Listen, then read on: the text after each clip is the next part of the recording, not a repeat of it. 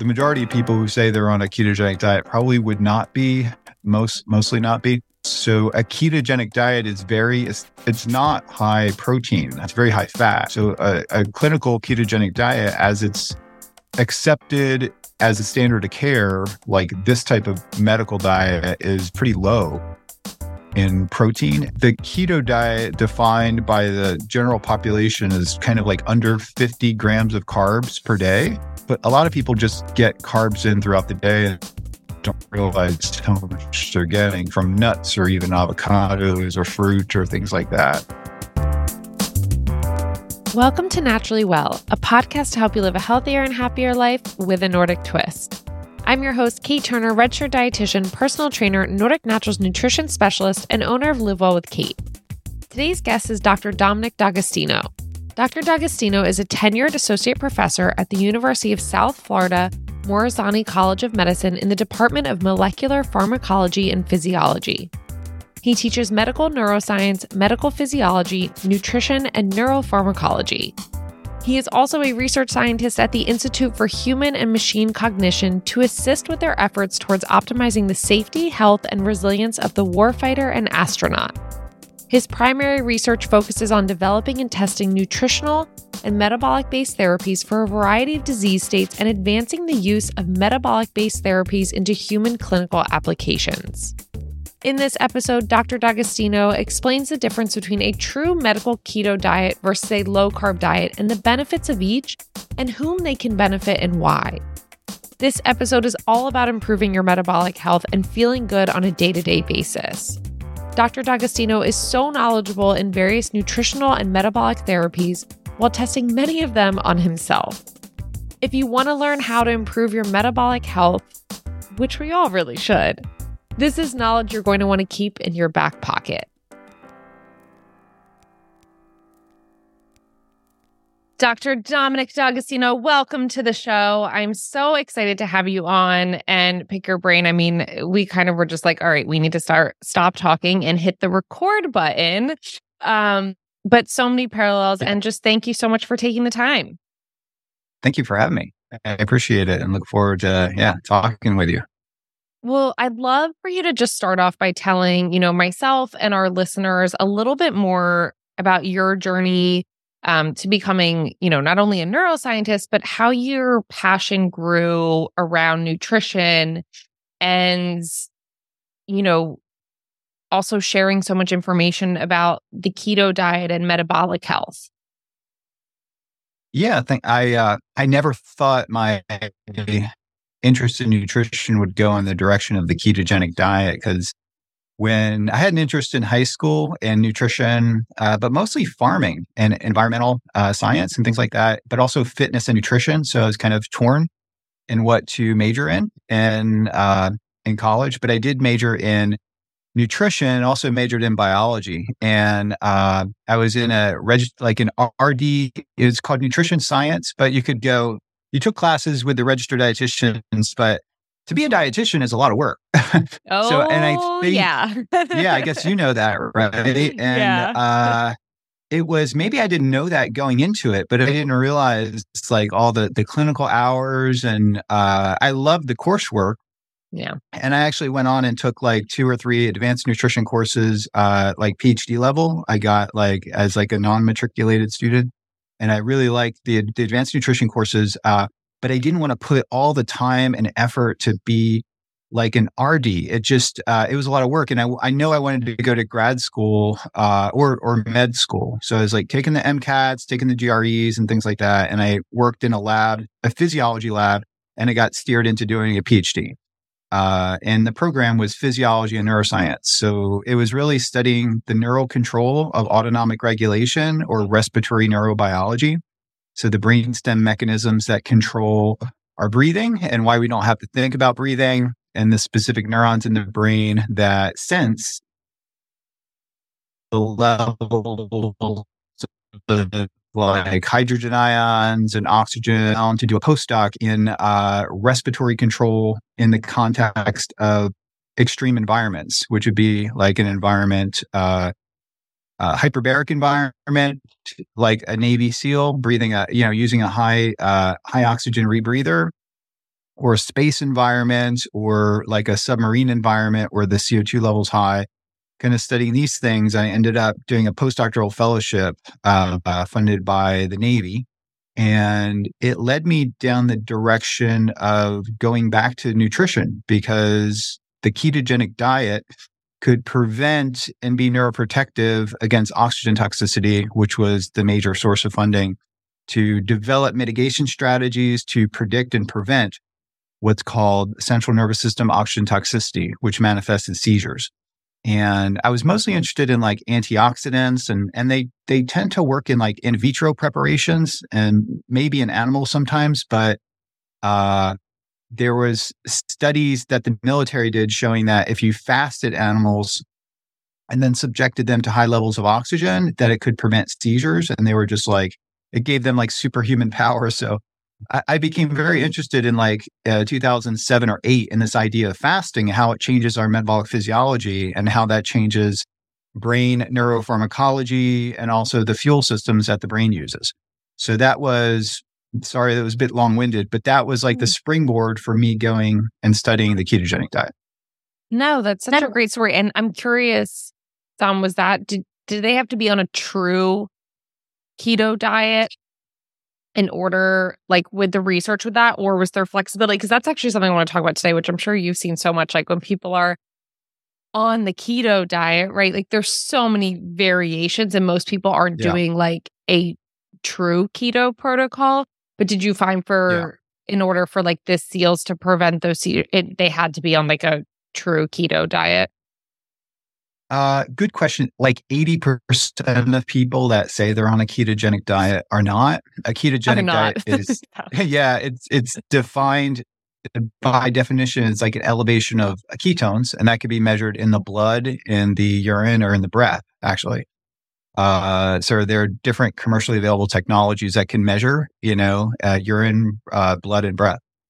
So the majority of people who say they're on a ketogenic diet probably would not be, mostly not be. So a clinical ketogenic diet, which is 102 years old now, developed at Mayo Clinic and used, kind of popularized by Johns Hopkins, and then later Jim Abrams of the Charlie Foundation was on Dateline NBC and brought a lot of exposure in 1994 while I was in a nutrition program and didn't really pay attention to it. I remember seeing it on TV. But he had Meryl Streep do a movie about the ketogenic diet. So it was called First Do No Harm. And it was about his son, Charlie. And then that brought a lot of attention to the ketogenic diet. So a ketogenic diet is it's not high protein like the original ketogenic diet. It's very high fat. And it becomes pretty confusing because the ratios clinically that are used are 4-to-1, 3-to-1, 2-to-1, or modified Atkins, which is 1.5-to-1. So the first number, for example, 4-to-1 is 4 parts fat to 1 part, protein and carbohydrates. But since carbohydrates are like negligible, so that 1 part, it would be, like 200 grams of fat and like, 40 grams or 50 grams of protein, right? So that would be kind of like what I would consume. And that's pretty low in protein, actually. So a clinical ketogenic diet, as it's accepted as a standard of care, like this type of medical diet, is pretty low in protein. And that became problematic in the pediatric world because it was some stunting of growth. So now we know that we can be a little bit more liberal with the protein, like a 3.1, 3-to-1, or 2.5-to-1. So, which is a little bit more liberal in protein. But generally speaking, the keto diet defined by the general population is kind of like under 50 grams of carbs per day. That would also be like a low carb diet. That will put a lot of people, especially physically fit people or active people, in a state of ketosis. And that's a low carb diet. And then a very low carb diet is defined by under like 25 grams per day. And that will usually almost always put someone in a state of ketosis, mild ketosis, even like if the fat is not super high. So, but a lot of people just get carbs in throughout the day and don't realize how much they're getting from nuts or even avocados or fruit or things like that. And so it's really hard to do that. And you have to be on a ketogenic diet, you have to count your macros and really calculate things. Like the parents that manage these kids, it's a lot of work to do it clinically. Oh, it's a full-time job. Yeah. There's adults that do it and they do more of the modified Atkins, and then it becomes routine. You make all your food. But I think it's really important for people to understand that this is a medical diet. It involves, working with a registered dietitian who's knowledgeable about ketogenic diets and how to. Beth Zupac-Kenia works for the Charlie Foundation. There's about a dozen or so registered dietitians that have been doing this for decades that I usually refer people to. But what we have been at the center of is actually expanding the use of the ketogenic diet for other applications. And then, seeing if it has real world applications for, performance and for, type 2 diabetes management or glycemic control and things like that. So, which it does, but it's quite a restrictive diet, a clinical ketogenic diet, whereas low carb is really not. Low carb, you don't have to count macros usually. So there's pros and cons to it, and there's side effects too. Most people who say they're on a keto diet aren't on like a clinical keto diet, or they're really just doing more of like that low carb, like a low carb variation diet. Do you see what are the biggest differences you're seeing if someone's on, in terms of like metabolic health and metabolic markers, which like we can go through too if anyone listening is like, well, what does that even mean? Between just doing a low carb diet versus doing a ketogenic diet? Yeah, I think it depends. If someone wants to use a ketogenic diet for the medical management of a seizure disorder, a neurometabolic disorder, the next conference I'm going to is an LSD conference, lysosomal storage disease. So, there's it's called Pompe disease and McArdle's. So there's a lot of these rare diseases. We study glucose transporter type 1 deficiency syndrome disease, or GLUT1. So in these cases, the ketogenic diet needs to be very calculated, and ideally you want ketone levels up into that 1 to definitely above 1, but into that even 3 to 4 range for these neurometabolic disorders, because the brain is lacking energy. And many of these, and then, for GLUT1D, for example, I've seen kids literally wake up because they have hypoglycemia in this cerebrospinal fluid, which means that, without the GLUT1 transporter, they're not getting glucose across the blood-brain barrier. So their blood glucose is normal, but the cerebrospinal fluid blood glucose is under 2 millimolar, which produces severe hypoglycemia. So the ketones then become the alternative source of energy and the primary source of energy for the brain. So if their ketones are not elevated, then they're just like zombies. And then there's a wide variety of metabolic, inborn errors of metabolism and neurometabolic disorders that are highly responsive to the ketogenic diet. And they're rare, but I'm discussing them because in the general population, as we age, the brain's ability to use glucose as an energy source decreases over time. And that's due to a wide variety of reasons. And in the context of things like Alzheimer's disease or traumatic brain injury, many neurodegenerative diseases are pathophysiologically linked to impaired glucose metabolism. For Alzheimer's disease, for example, you could do an FDG PET scan, and the intensity of the glucose, the radiolabeled glucose, is very dim on that PET scan. So the FDG PET is used to diagnose cancer. Actually gives you a lot of information on the location of cancer and the aggressiveness. It's like the gold standard. So cancer uses a lot of glucose. That's another conversation that we could have. But as we age, our brain has an impaired ability to use glucose as an energy source. And that is due to a number of different reasons. It could be vasculature. The blood vessels could be lacking, just brain blood flow. There's a decrease in the enzyme called pyruvate dehydrogenase complex, where we don't actually produce as much PDH, and that's like the governor or rate limiting enzyme for glucose oxidation in the brain to make energy. And also there's a transporter in the brain called the GLUT3 transporter. And that there's less protein. If you like look at the protein levels, it's less, but also that the GLUT3 gets internalized inside the cell. So the glucose can't get across the membrane. So all these things have been, identified as reasons. And I think maybe that's not as important as the idea of what is important is that as we age, the brain's ability to use ketones as an energy source does not decrease. Whereas as we age, the brain's ability to use glucose decreases. So this is work by Stephen Cunnane. He's done like a dual ketone and PET and glucose PET scan to show this. And that has major implications for, Alzheimer's disease is broken up into like preclinical, where there's like, you're kind of asymptomatic or just like, and then you have mild cognitive impairment and then Alzheimer's dementia, which would be like stage 3, right? So I do think it's really important to nail down and optimize metabolic health. And we could talk about, there's a half dozen different metabolic biomarkers that I think could define that.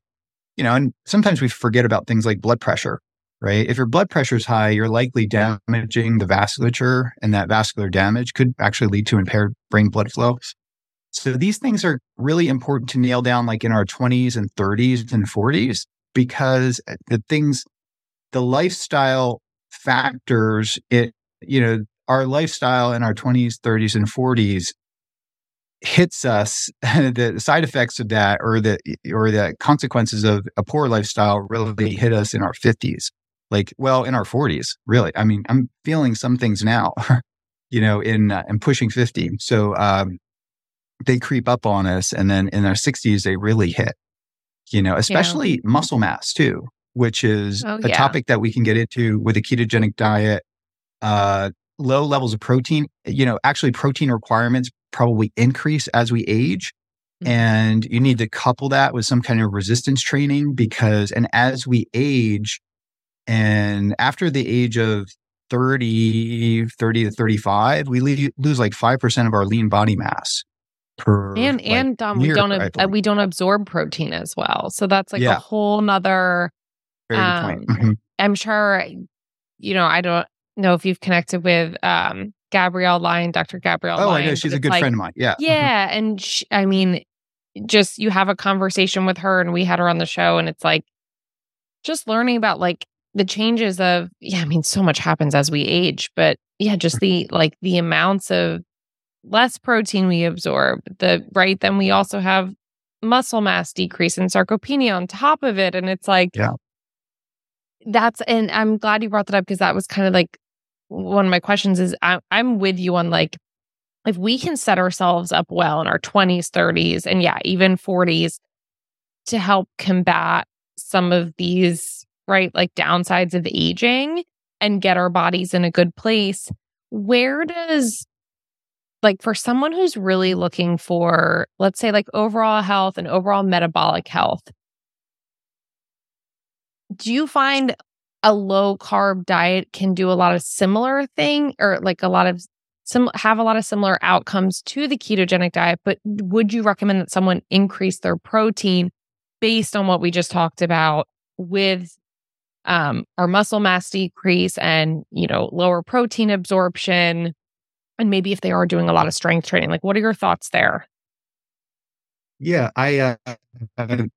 this is a little tricky question, because I do not advocate people actually do a ketogenic diet, but I do it. So people are, well, why do you do it? And I research it. So I'm actually always changing the type of ketogenic diet I'm doing. I went from 4-to-1 to modified Atkins and then I'll do low carb for some days, and then I test ketogenic products, and on the levels of ketones and things like that. Like most store-bought products are not keto, although they're widely advertised as that. So I do think the low carb diet that people should be following would be defined as like high protein, moderate fat. So just think of protein as your central macronutrient, and then healthy fats, and we can talk about what that would be, and then carbohydrates in the form of no acellular carbohydrates. So vegetables and small amount of fruits are fine. 1 or 2 pieces of fruit per day, I think it's definitely fine if one adheres to a low carb diet. And that can have, independent of having to count macros, which is, I'm very networked with a community that does that with macronutrient trackers and the importance of that. But I find that it's a bit, macro counting is really applies to people following a high carb diet, maybe people that are athletes, but it makes people a little bit overly kind of neurotic about their food, and just it tends to be something that takes up a lot of time. And you don't have to do that. If you really want body composition changes, doing a low carb diet, you generally will, because low carb diets are not, because they're hyper satiating and probably not mildly hypo palatable. So they're not hyper palatable. So by eliminating foods that are high sugar and high fat and processed foods, these foods are hyper palatable, and you're eliminating them, and you're much less likely to indulge and overconsume, protein and veggies. It just doesn't happen. So it is a type of elimination diet, but I think, and a ketogenic diet most certainly is. And I think that should be really reserved for medical disorders that are defined by science and clinical trials to respond to a ketogenic diet. So, and that is something that should be managed. Whereas a low carb diet, I think, could apply to many different people. And I think we could even define that as under 100 grams of carbs per day, and would be, we just did a study, just came out this morning, actually, on low carb competitive elite athletes that were under 50 grams of carbs a day, and then high carb elite competitive athletes that were consuming over 350 grams of carbs a day. And it was a crossover trial with a 2-week washout period. And the thing that, and both groups perform similar as far as the metrics for, output and power and things like that, and just their overall performance. But what was really insightful is that the high carb elite athletes, 30% of them were their interstitial glucose was above, fasting glucose was above 100 milligrams per deciliter, which put them, even though they would be, looking at them, they were athletes, they were high performers, they were walking around in a pre-diabetic state, and their glycemic, their glucose levels throughout the day were also elevated. So if you know the story of Tim Noakes, it kind of follows along, that path too, and that creeps up to you over time. And they were not consuming an amount of carbohydrates. They're not trying to above and beyond what they would normally do, but they did not know, wearing a continuous glucose monitor, which I have one on the back of my arm here. And I use a Levels Health app that gives you insights into that. But this is pretty, it just hit now, and it's going to cause stir kind of in the community. Dr. Andrew Kutnick, my former PhD student, was the senior author on that. He may be a good person to have on. So I don't want to talk too much about it, but it's kind of making its rounds. It will today, on social media, and it's kind of changing some opinions about how the ideal way to fuel an athlete. And it likely is not super low carb and super high carb. It's somewhere in the middle to sort of augment and enhance metabolic flexibility to use all macronutrients. Yeah. And I think a big thing with that too is no athlete is an athlete forever, right?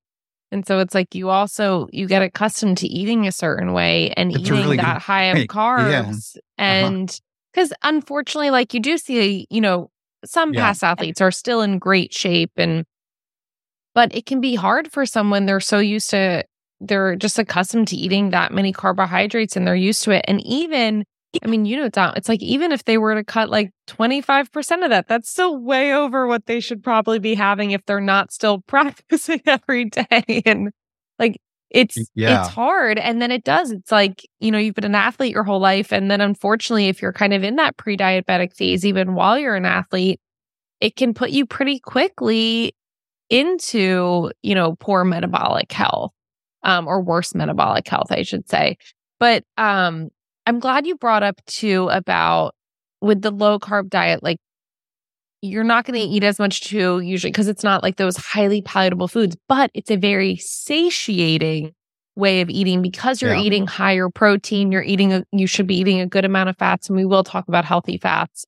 But that protein and fats is going to be what really keeps you satiated and satisfied, which in the end is what we want. Like even when we're eating a highly palatable food, what do we actually want from it? Like, yes, you may feel good in that moment when you're eating it, but it doesn't like leave you that satisfied lingering for a couple hours like a protein can do.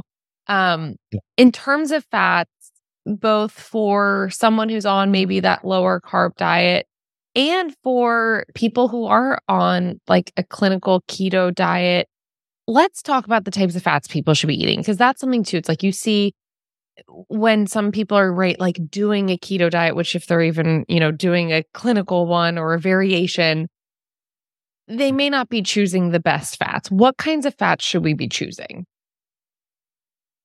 Yeah. So this is a topic that the area of saturated fat as being demonized. That science has been debated for a while. And I think the guidelines are something like less than 10%. But I think that it should be limited in some capacity. I think 20% is probably pretty safe. But I feel that monounsaturated fats are pretty neutral in regards, and polyunsaturated fats, and I hate to say it, even maybe some omega-6 fats can be helpful. And if they're taken from whole food sources, and not processed sources. I tried to create like a whole research program on omega-6 fats or polyunsaturated fats as being oxidized and disrupting neuronal membrane lipid fluidity. And I started going down that track, but it was hard for me. I believed it personally, but the science wasn't there.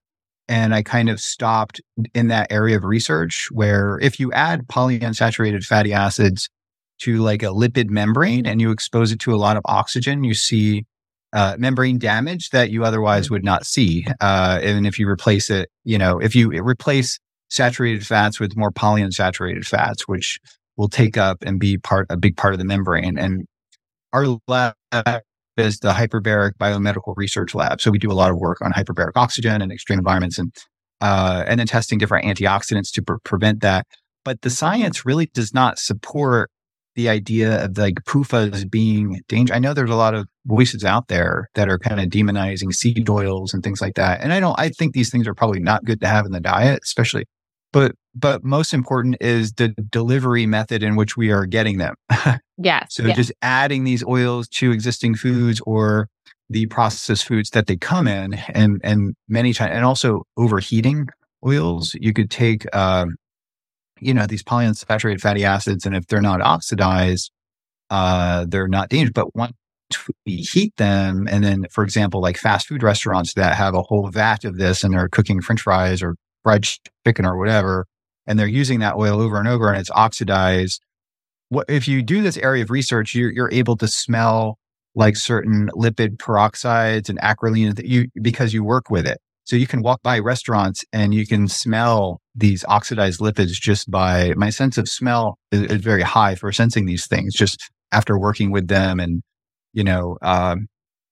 so I'm a big fan of monounsaturated fats being sort of the cornerstone of the fat in a ketogenic diet. And that could come from, I eat a ton of eggs. So, eggs are mostly actually monounsaturated fats. So oleic acid and olive oil. And we have tons of avocado trees on our farm, our property. Well, and that's one thing, Dom, I want to say too, like you have your farming property and like, even when we're saying eggs, like, are you still a big proponent? Like, I always like to make the distinction of like trying to have pasture raised eggs versus like a conventional egg or like a grass fed meat versus regular. Like, where do you fall with that stuff in terms of how the fat content could change in it?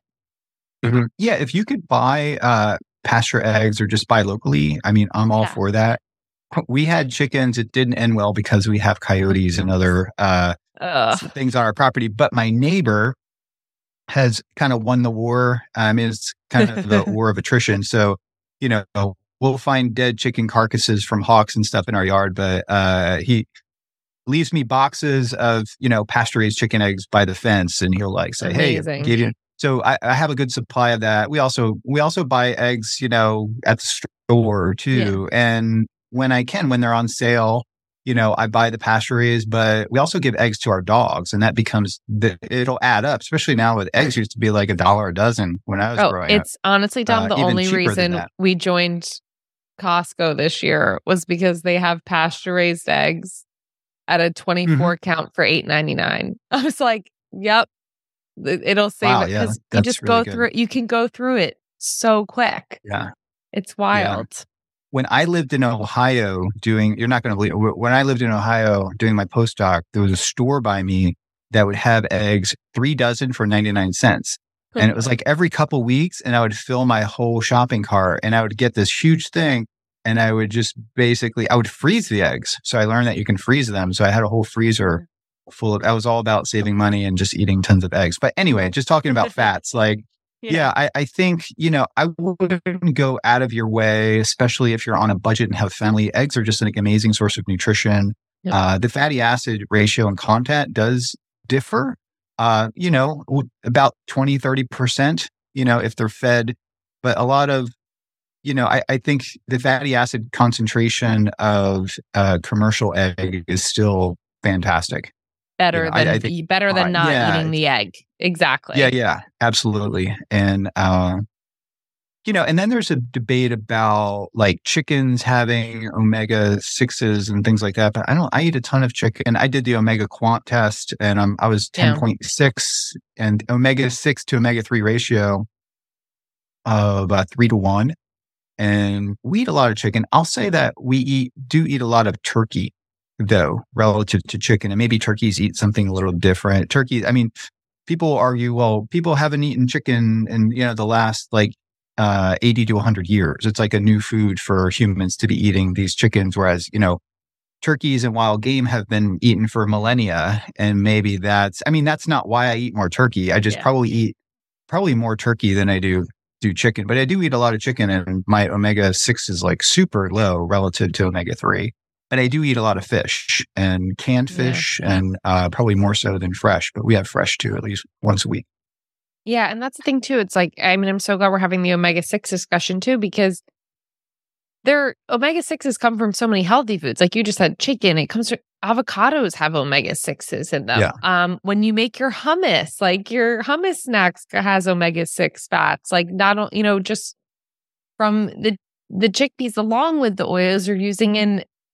It's not to demonize it. It's really more so we just have a lack of omega-3s in our diet as well. Like it's the combination. And like you said, also heating the oils. And that's kind of goes with like on the same lines. I was just talking about this with another guest I was recording with yesterday about saturated fats, how really where saturated fats in the past and in studies have, can like negatively affect your health, and also kind of, I want to also say like where maybe the news has taken it a bit further than it needs to is when it's paired with a carbohydrate and an oil that's been heated, or like it's not usually just that saturated fat on its own. And a lot of it does go back to like the heating of oils and things like that. But omega-6s are really important for us. And there's even, I don't know, Dom, how much or how familiar you are with gamma-linolenic acid, GLA. Oh, yeah. That's like, so that's like just as beneficial as omega-3s. Yeah, well, that's what we say. Yeah. We say it's the omega-6 that acts like an omega-3.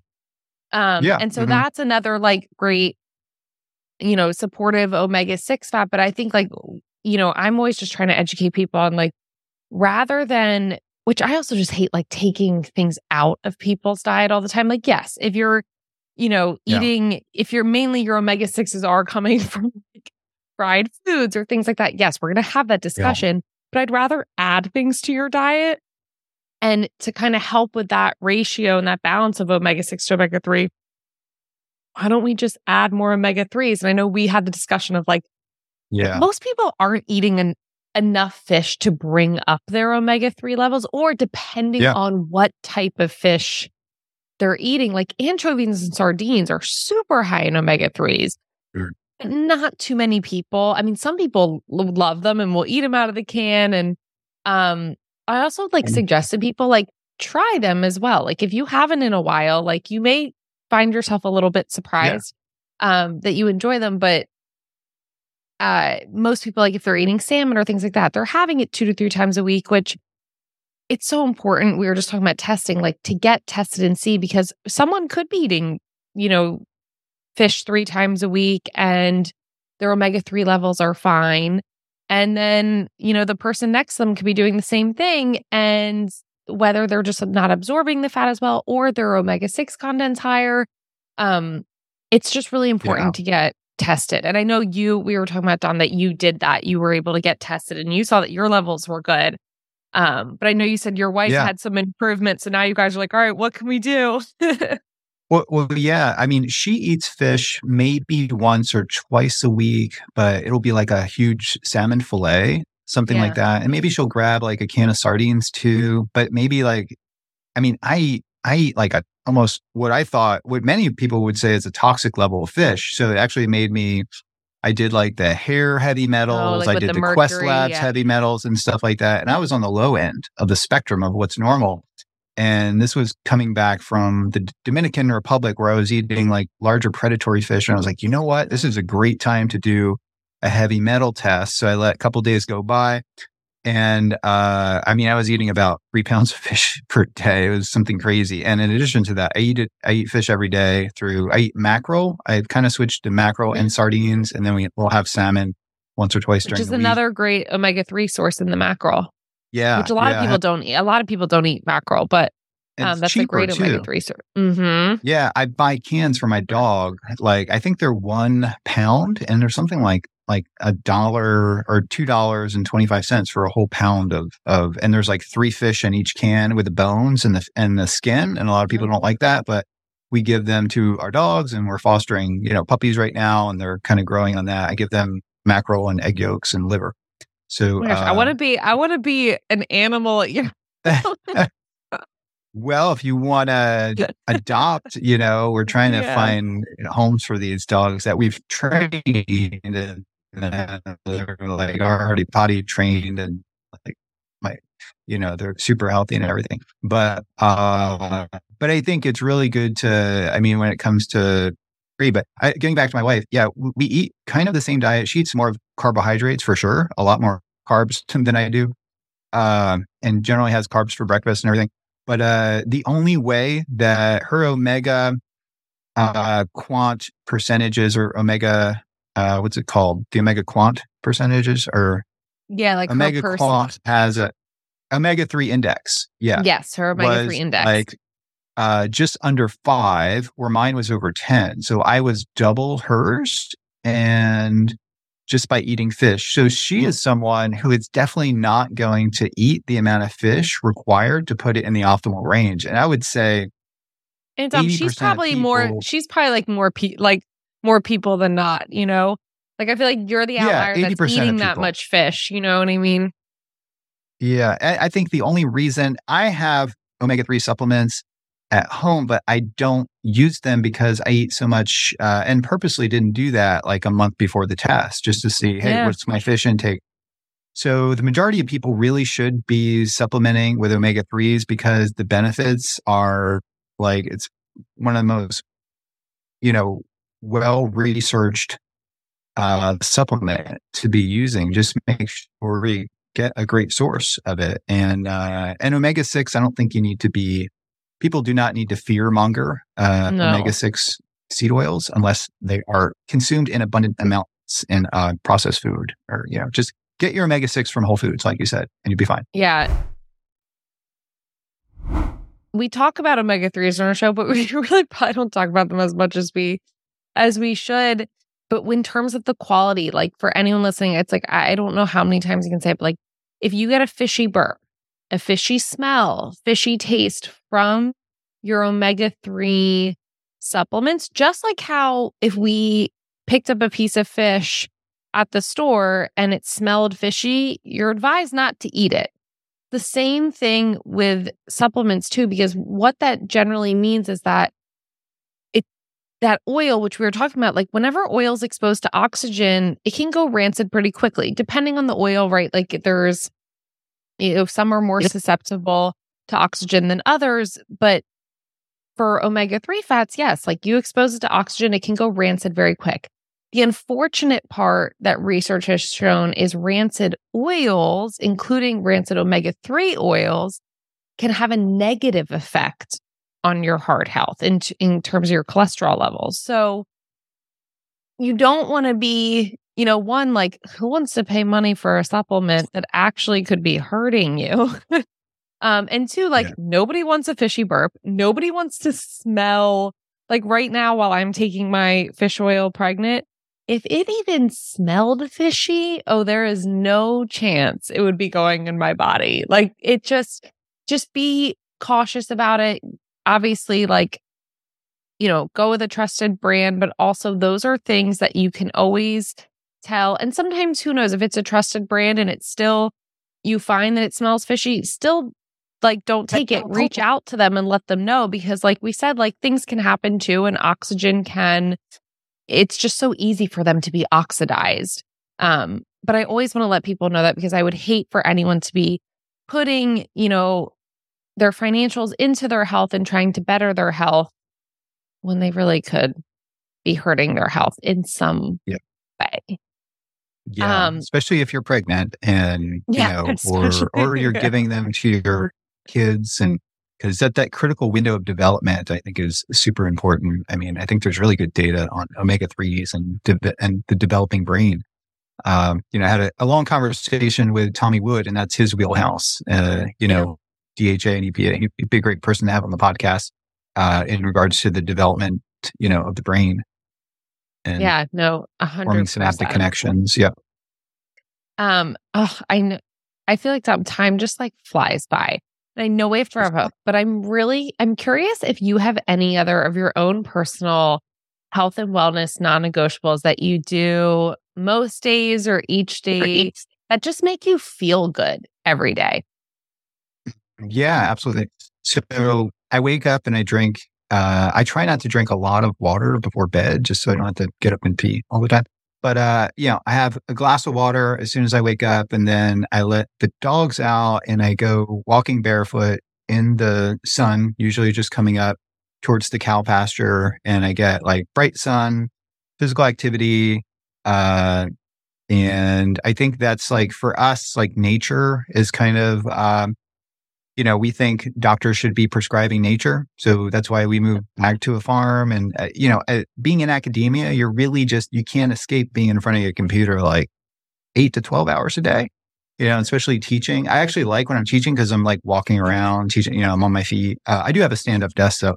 So that definitely helps. But I think it's super important to have, nutrition is key, exercise is key. I mean, these are things that we know, but to have creative downtime where, and actually I'm a journaler. Like I have my journal here. So I do like to plan. I don't always like plan every aspect of my life. Okay. Yeah, there you go. But I do think it takes a lot of the stress out of, if I know what I'm doing the next day, I sleep a lot better at night. I will look at what I'm doing. Like I end my work day, at a certain time every day. And I look, okay, this is what I got to do tomorrow. I don't have to like stress about it at night. But we do 2 walks every day, and we get out in nature as much as possible. And we build in creative downtime into our schedule. And I think that's like super key for people who are like hard charging people, whether they're entrepreneurs. I mean, we're in academia and you're just like, there's no rest. I mean, the emails are just coming in when you teach a couple hundred students and have full-time research and teaching obligations. It becomes crazy. And if you don't budget that time in, you're just going to go crazy. So, and I know for a mom and all the other things you do, I mean, this is super critical too. No, I love two of those things that really resonate. One, I have I would say I have all of my clients and myself, especially for people who are having trouble falling asleep, like their mind is racing, writing or reviewing, if you already have it written, your to-do list for the next day, but usually writing it down and getting it out of your head, because half the time we're like just sitting there spinning with like, okay, I can't forget to do that tomorrow. I can't forget to do this, or just writing your schedule down for the next day. And it's on paper. It's right. You can push it to the side, and then obviously getting out in nature. Yeah. I don't know, Tom, if you're familiar with Dr. Suzanne Hackenmiller, but she is really big in forest bathing, and she prescribes. Oh, yes, she's an that's how I OBGYN, recognize but that. she prescribes nature therapy, and then she also leads like forest bathing walks, but the stories she has. She's hoping more will turn into studies, but just like the anecdotal stories she has working with children and adults, and the profound effects of whether it's even just having some of her appointments outside, how much more she gets accomplished. And she has a really fabulous story with you. I mean, we have it on our show for anyone who wants to like listen more to it. But with a child with autism who just was not like, they were taking them to so many doctor's appointments, wasn't responding. And she was like, you know what, let's go for a walk outside as we, talk. And it was like the doors just opened up for the child, like was willing to share, held her hand, even like all these things. And, the parent was so astonished, but there are so many profound effects just getting outside and getting fresh air, even if it's cold out. Sometimes that just like that cold air gust feels so good. So I love that. We're in Florida, but I love cold air too. But I think nature, and if you couple that with animals too, we have cows that are more like pets. They're like halter trained and they love to be like petted and everything, or dogs. And a dog is like an amazing hack because it will have a tight schedule, and you have to, we have high energy dogs that we need to walk like every day. So I always get in 10,000 steps every day just for the dogs, just the dogs alone.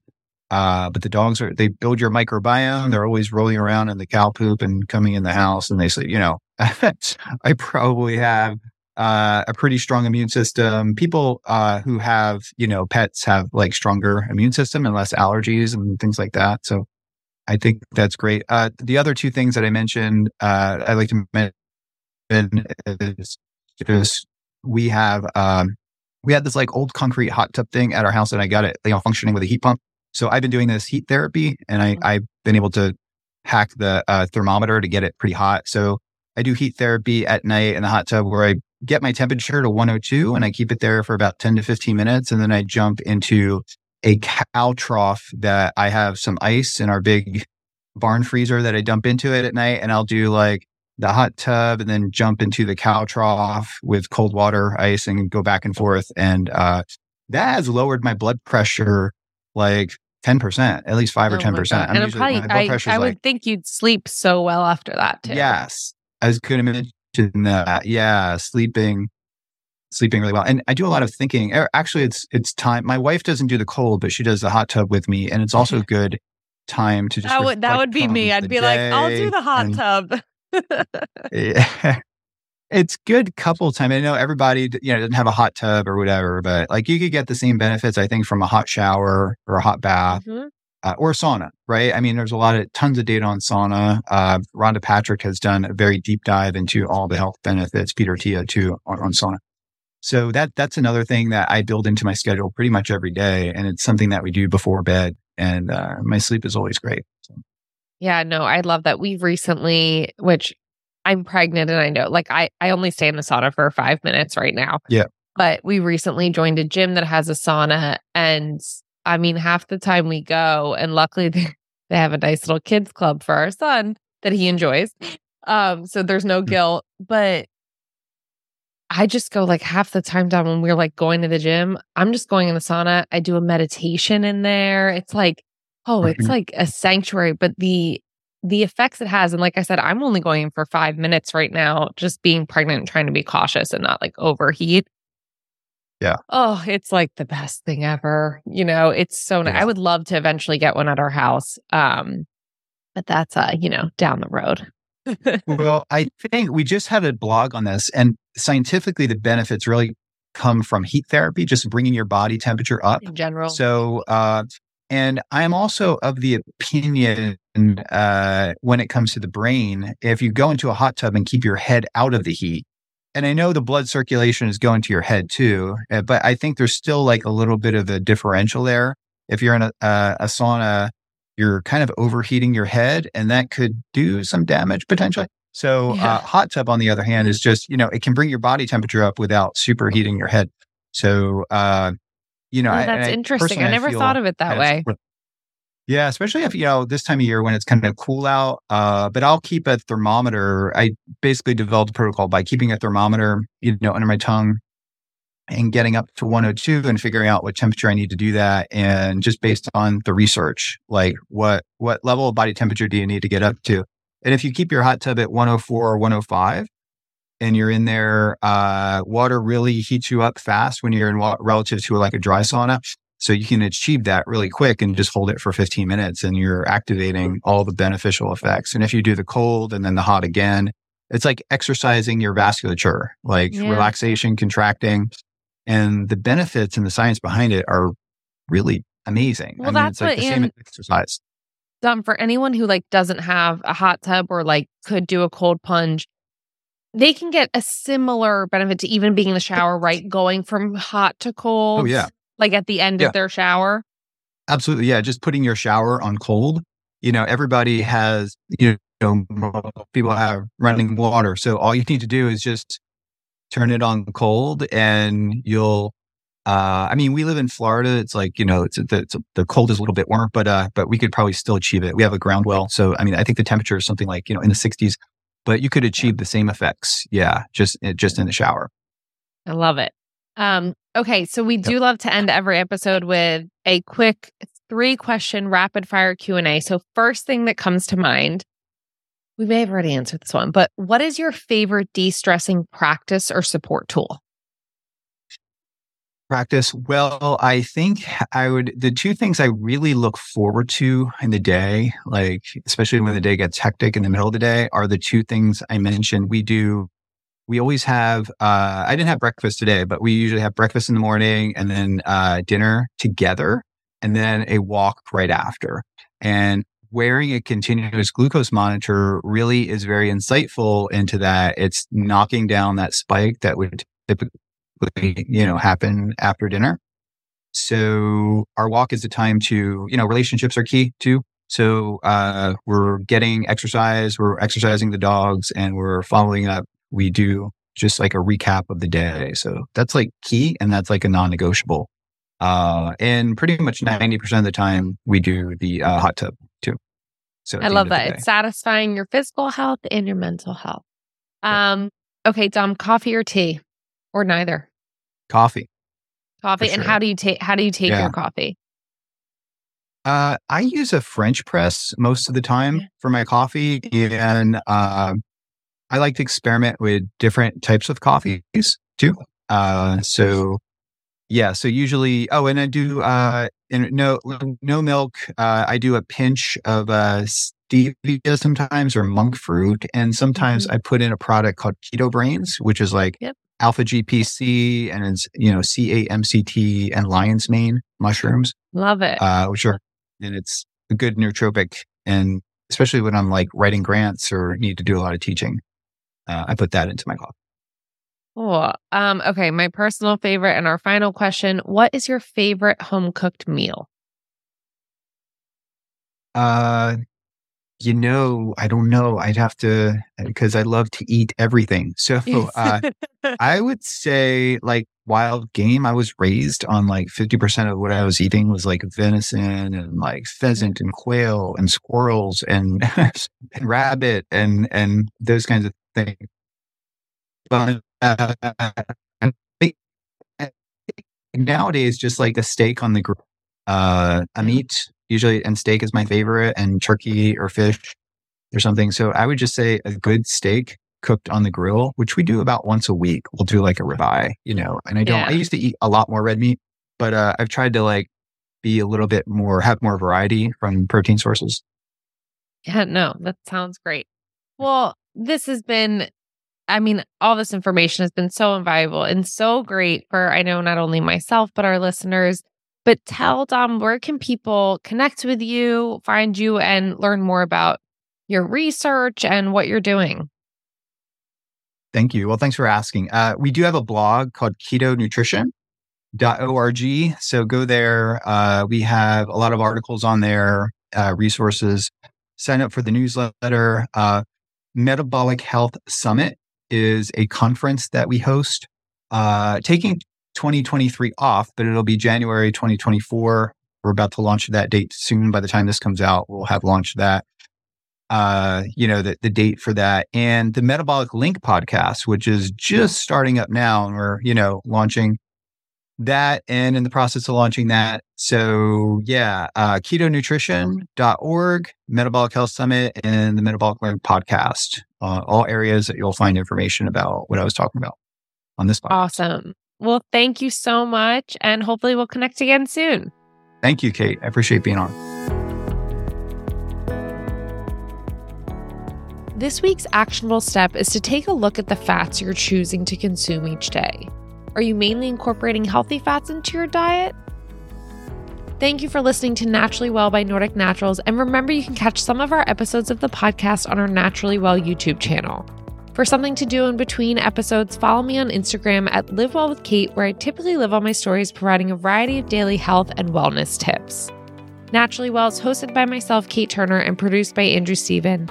If you have any questions, please send us an email at podcast@nordicnaturals.com, and we hope to answer your question on air. If you like this show, please tell a friend, share an episode, and leave a rating and review on Apple Podcasts, Stitcher, Spotify, or wherever you listen to podcasts. Thanks for listening, and I'll see you next time.